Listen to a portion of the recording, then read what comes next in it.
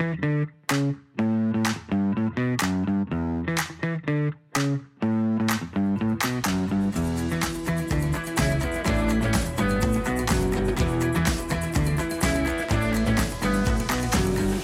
Uncorked, another podcast brought to you by Team Corker.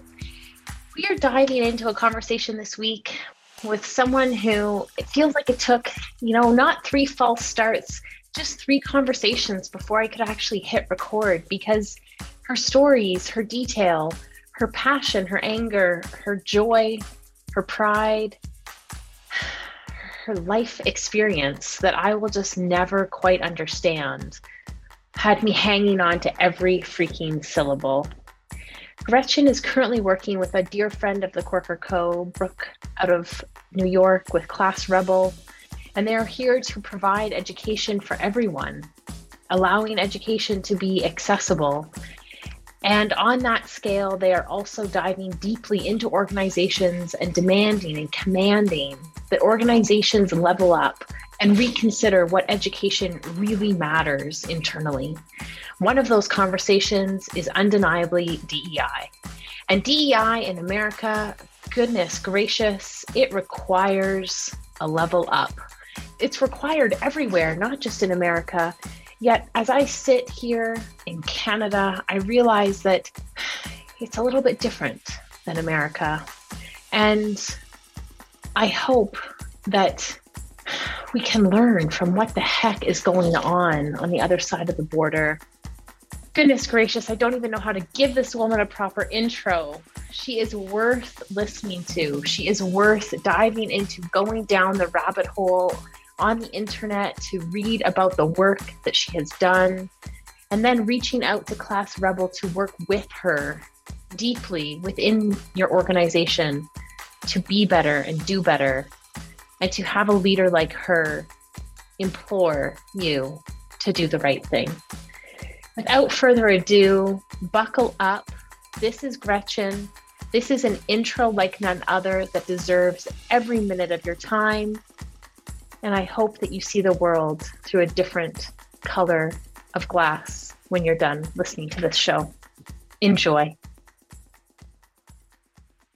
There are so many different conversations at play, and I'm mindful that you currently reside in America and I reside in Canada, and I am so mindful of how different our healthcare systems are and what is at play. And not for a second will I pretend to know what goes on in America, but what I will tell you is that it hurts my heart when I hear American healthcare stories, because nothing both exemplifies or demonstrates privilege to me like that healthcare system. So gosh.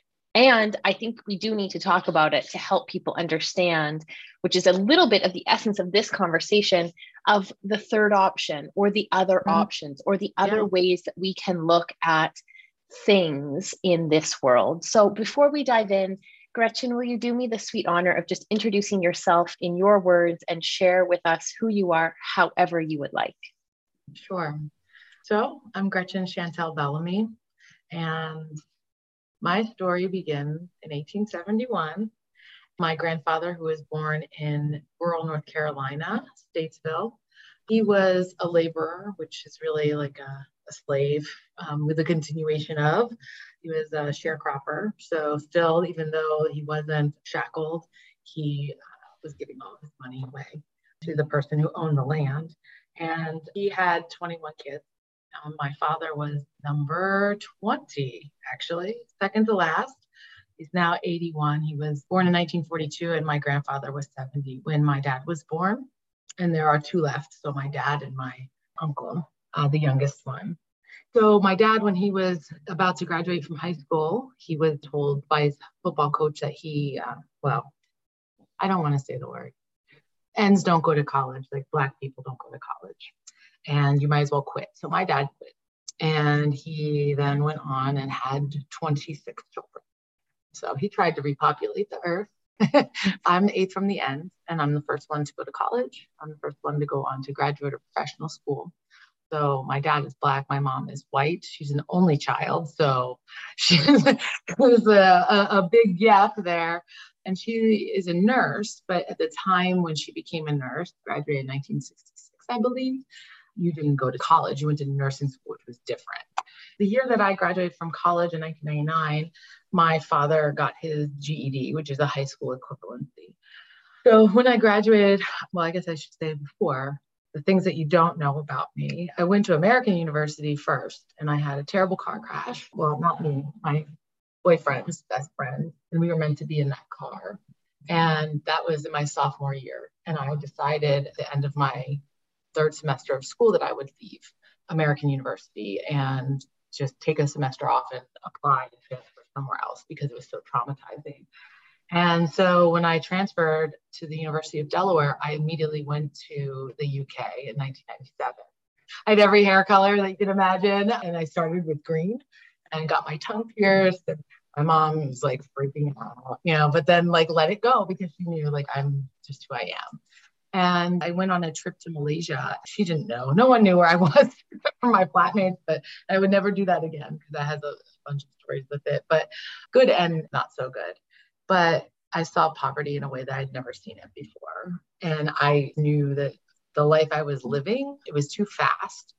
I needed to slow down. And so when I finally went back onto campus, when that semester was over, I worked at Blockbuster for a little bit because that was like my dream job back then. Let's get some videos, right? But then I decided that I wanted something different. And so I took a job as an assistant manager of a homeless shelter. And within a few months, my boss quit. The World Wide Web was just starting, and email. And I found out because the board of directors included me on an email. I was like, what do we tell Gretchen? So I did that, ended up doing that full time. And I graduated. I continued doing that job. And I went to work at an outplacement drug and alcohol facility. And then my clients started to overlap. And that wasn't good. So I really loved the homeless shelter. I loved the woman who was my boss. Her name was Dorothy Medeiros. And she was a nun. She was just the loveliest, kindest person who was an advocate. So when I think about people who like really, like supervisors, bosses who've had such a positive impact, she's one of them. And I probably have like three who I'm like, wow, like you changed my life because of the way that you listened and the way that you coached me. I left the job at the outplacement drug and alcohol facility, and I went to become a bankruptcy paralegal. And so I was doing both jobs still. And I decided that I wanted to go to Peace Corps. I had a boyfriend. It was not like this really great story, but I also knew I needed to get away from him. So I was like, oh, okay, I'll do that. They messed up a bit on my application. They separated my medical away. I was supposed to go to Cote d'Ivoire. And then they're like, oh, wait, we messed up. And so I had to wait an extra 5 months, but I ended up going to Cameroon, which, was life-changing for a number of reasons because I ended up marrying one of our language instructors.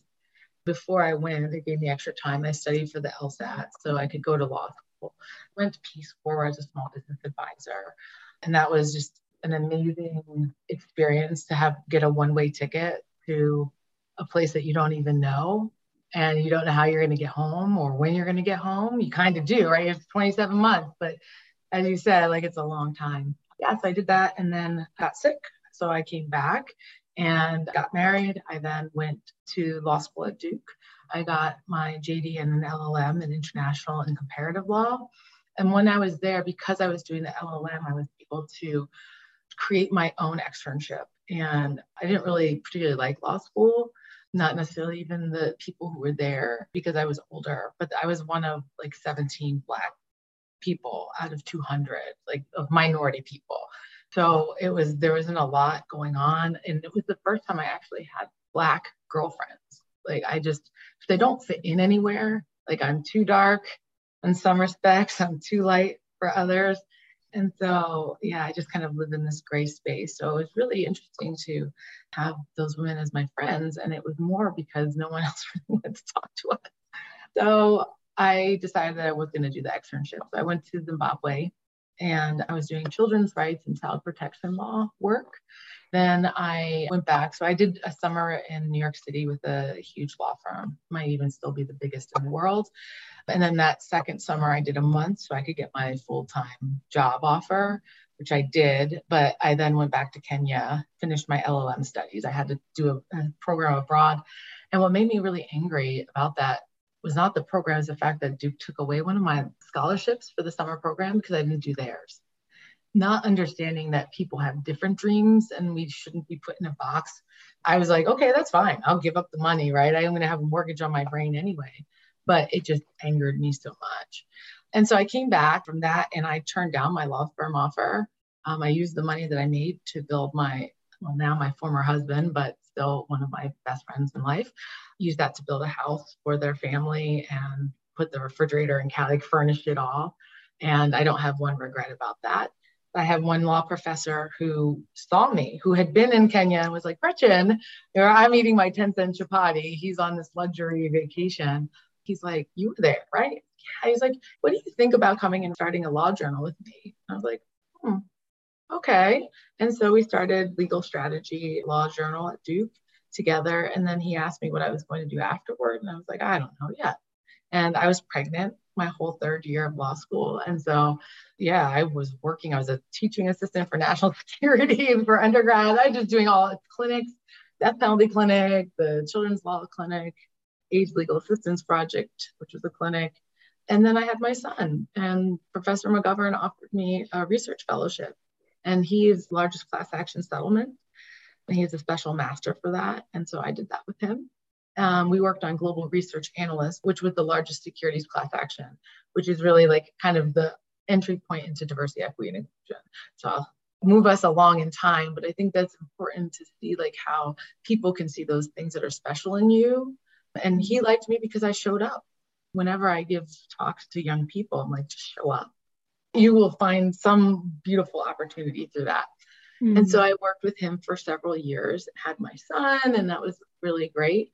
And then I went on, there was a law firm in Raleigh, North Carolina that needed a lawyer to stand in for two who one had a clerkship, one's wife had a baby. So I did that. And so that's when I was really doing securities law, commercial law. And that's where I started writing the risk sections for publicly traded companies for their annual reporting. And I did that, but it's very niche and I don't want to be put in a box, like I said earlier. And it was like every day, like, I'm like, did they really change the rule in the last 24 hours? But I had to check everything every single day. And I was like, that's too monotonous, which was fine because those guys were going to come back anyway. So I started my passion project with the American Bar Association. I did that with the Africa Committee. And then I got a new position at the University of Miami School of Law as the director of international public interest and pro bono programs. So helping law students to get positions abroad. I also created something called the African Probate and Policy Initiative. And I took 4 law students and my son, who was 7 at the time, to Tanzania to draft wills for marginalized men and women across the country. We had 4 stops. So, having to understand all the 3 types of law that are practiced there. And that's like customary law, right? We have Sharia law, and then you have common law. So we all had to learn how they interacted. And we did 105 wills in 300 hours in 2 months, 6 weeks. Yeah, so that was really amazing. And I got large downloads of emails because I always have a connection. And I said yes to moderating a presidential showcase panel for the American Bar Association. So at that point, I had become the diversity officer for the section of international law. So there I was in front of 500 people, and I ended up getting 2 job offers, one with the Minority Corporate Counsel Association, one with Walmart. And I like to joke that I was the fastest hire ever at Walmart because I had my job offer in hand. And then they're like, wait, did you apply for the job? Well, so I was like literally 1 month, I went through the whole process. I don't know how that worked out, but I moved to Arkansas with my son, and there I was an assistant general counsel in charge of global diversity, equity, and inclusion. And I consulted out to global security, ethics, and compliance. So I did all manners of things. So I created supervisor school for attorneys supervising others, to a whole talent development process or program for our staff, to the attorneys who weren't supervising, up to the executives. I also received a goal that came straight down like from the CEO that said, we want a truly global legal department. And so I went and did a study in LATAM and Central America. And in Chile, Argentina, Mexico, and Costa Rica. That was also very fascinating. We could talk about more another time, perhaps, because of the things that I was told. But we ultimately decided that we'd roll the program out in Chile because it was the most open. I could say the word gay and not fear for my life and those sorts of things. And we changed the lives of 7 law students because there were no Mapuche is the largest indigenous group, not one Mapuche person working in a majority firm.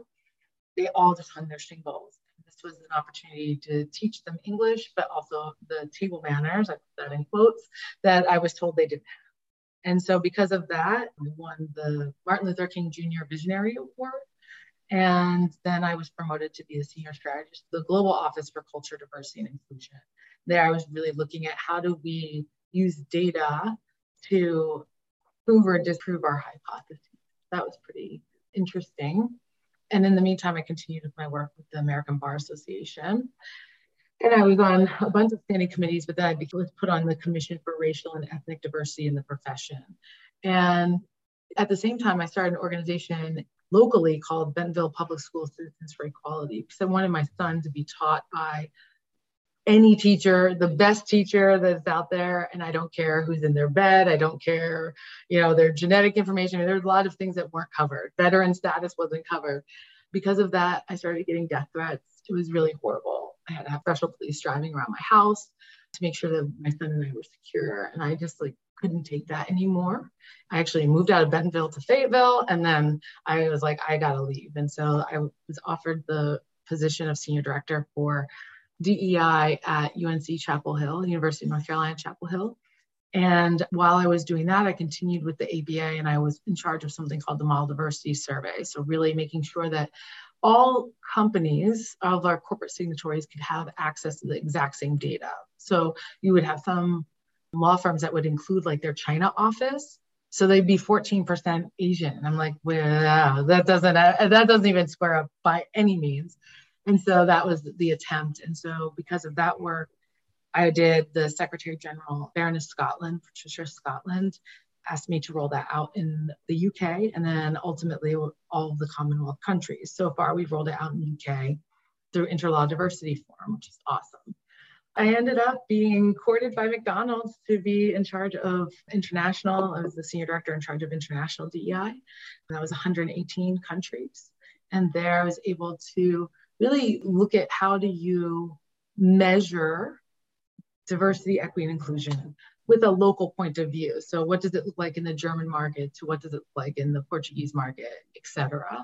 Thinking through that and then taking the global DEI benchmarks and creating a whole evaluation toolkit. And then Brooke gave me an opportunity I couldn't resist. Brooke was hardcore, come work for Class Rebel. And given my background that I just told you about, education is really important to me and having access to education, making sure it's affordable.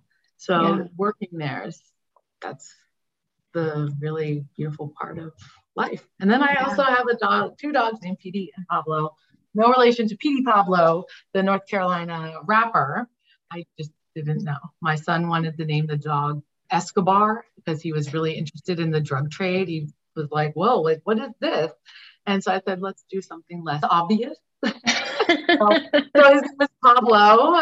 It could be Pablo Picasso, He is the Fabio of dogs. He's literally the most beautiful dog anybody has ever seen.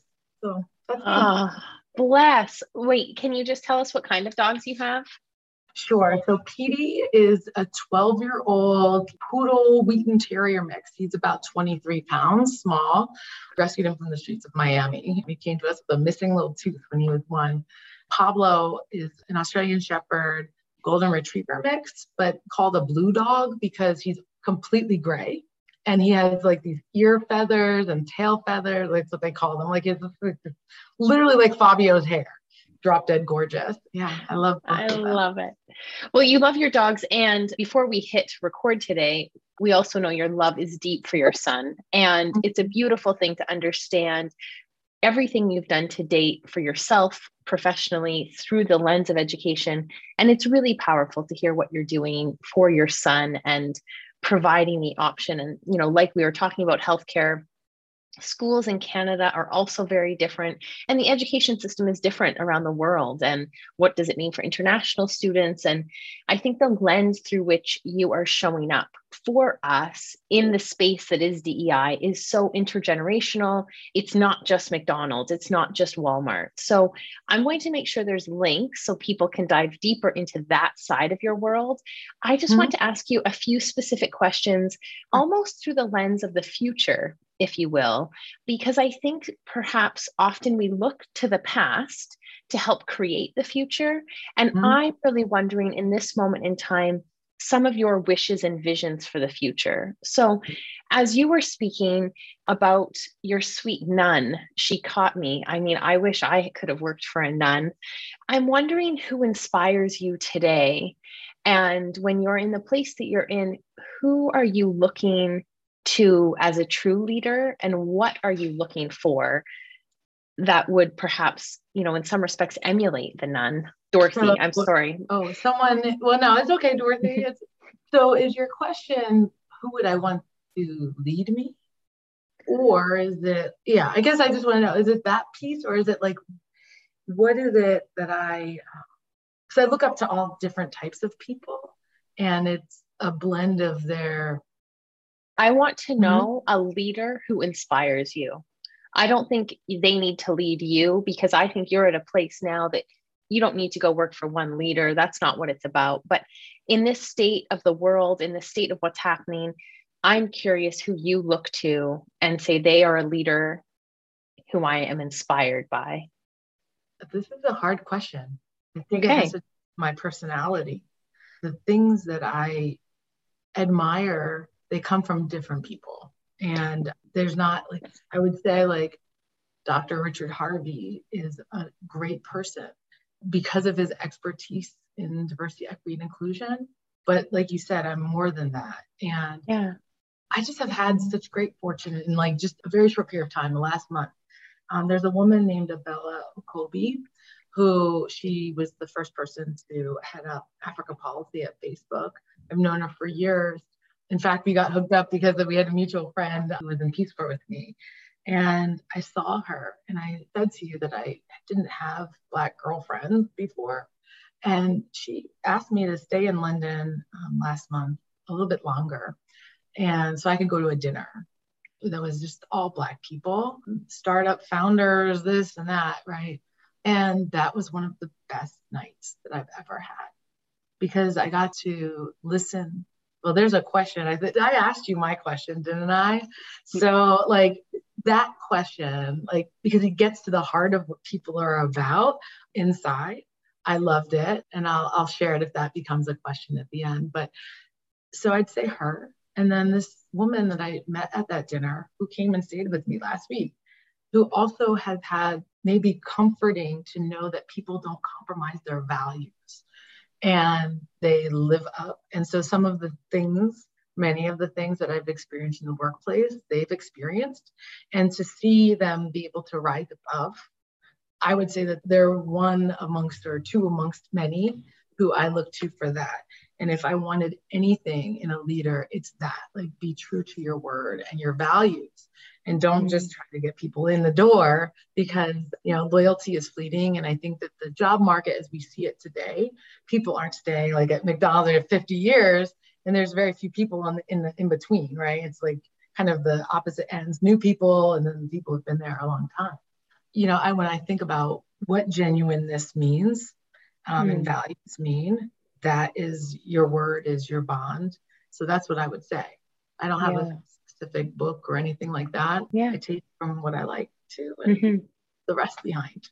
Yeah, it's so beautiful. And I was going to prompt you to say, like, if you had a Venn diagram of three people and you went there on your own with three, because the beauty is in the intersectionality of it. The beauty is that there isn't one person, and you could have said your dogs for all intents and purposes. Right. It's really powerful to hear that there are three different characters that you look to for three different reasons, and together that is a vision. And I think that's really powerful, because I think a lot of your work comes from the intersectionality of how do we bring up people that look like me? How do we bring up a conversation that's not being had? How do I go against a scholarship because this work is more important, is more true to what I value. So it's no surprise that here we are at a Venn diagram.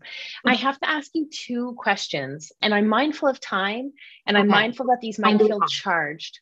I know. Like, oh, do we have like, what, 2 minutes? I want to know what makes you angry right now. Everything. Say more.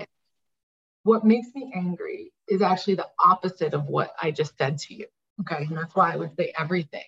People not sticking to their values or their word, right? Yeah. I don't like liars. Like, if I can think of like one trait in a human being that I dislike more, it is liars. And I have to be able to strike a balance between, did someone just not follow through because of XYZ reason, or did they lie?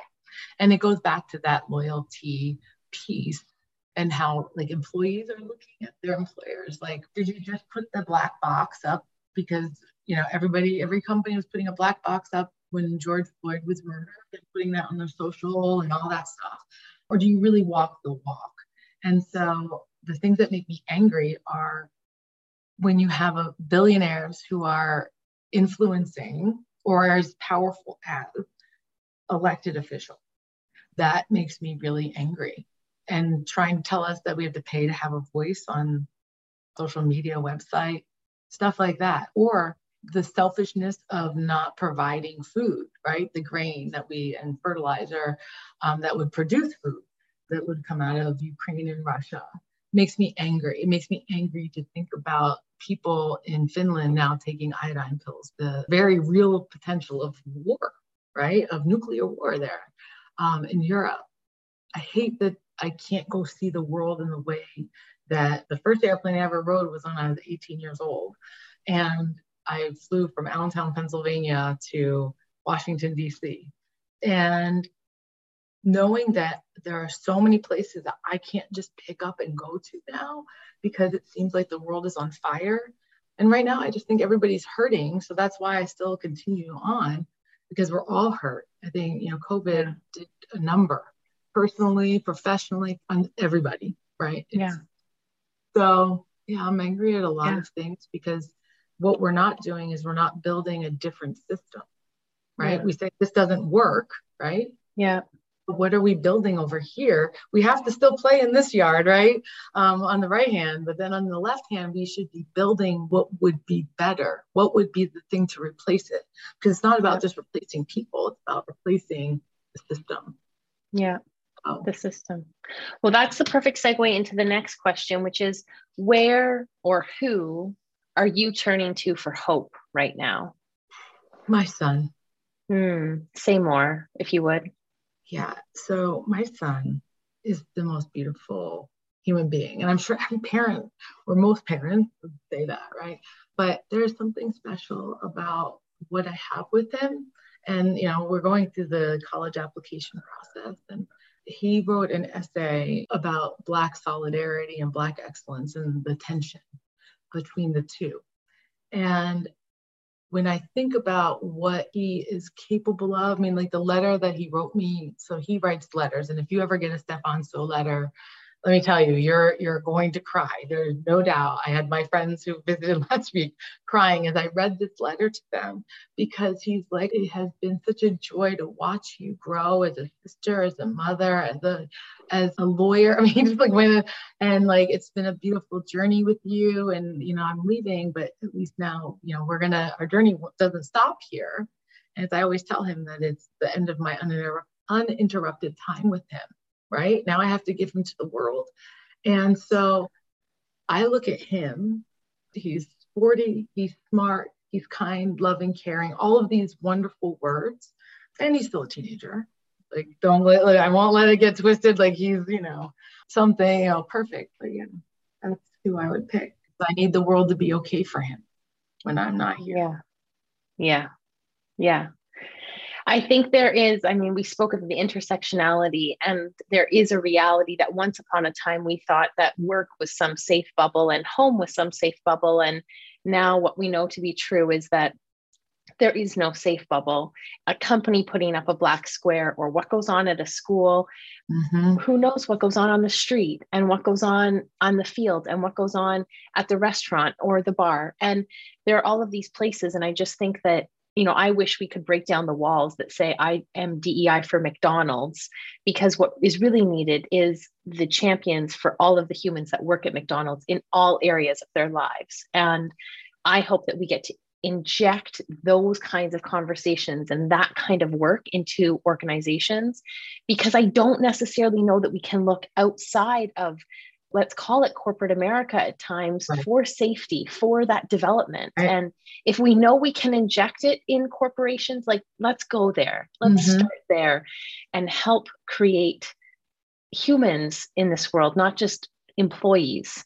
This is where my approach to doing DEI work differs from a lot of people, is that I want it to be embedded, because it will go to your home as well, your personal life. If you look at an organization and you think about what are all the functions of a business, from marketing to HR to R&D, research and development, and product development, when you think about all of those different parts of a business, that's where you're like, okay, if I'm talking to the marketing people, I'm not in HR, because DEI doesn't belong there, right? It's more than just like, oh, we need to count the people. It's about how are you protecting your brand? And it's the same if I am able to teach marketing professionals, like, this is what you should consider as you're making your decisions on campaigns, that's something that they will take back to their homes and be like, oh, well, let me think about that. And if we were able to do that, rather than just say, let's do unconscious bias training, it needs to be really stair-stepped, very tactical, right? Your strategies and then tactics. I think that people's lives would change out. Not I think, I know. I know. Yeah. I think like the mic drop of many moments in this conversation is, let's get DEI out of HR and let's realize the impact that it infiltrates across an organization, and putting it as like a subset. While I'm a passionate recruiter, I'm like, well, recruiting can fit in HR because we are helping to generate human capital, human resources into a company. That's HR. Like, let's call it what it is, label it, put it in the box. Don't label DEI as a human resource. Don't label it in such a way. It is the most important, the most impeccable, the most essential training for any human to experience. And I think, how do we infiltrate organizations and hearts and minds in that way? So I can't wait for the intersectionality of all of it and the work that, we will experience more of with you. I have to wrap with one final question, which is the last question we ask all guests on Uncorked. And that is, what is making your heart beat faster today, Gretchen? Going to see my son play basketball. Well, he's at a prep school for this last year because he'd already finished all his credits and stuff for graduation. And so, given COVID and his interrupted, he did not have a normal, I put in quotes, a normal high school experience by American standard. So letting him live his dream. And so I love to see him play. And I'm like, go buddy, go. Sit at every game. So go buddy, go. Go, buddy, go. Thank you for every minute, Gretchen. I'm excited to continue the conversation, and you've hit my heart, and you make me sit and really think about how I want to show up in the world differently and who I want to show up as and with. So thank you for that. Well, thank you for inviting me. This was really fun. More soon.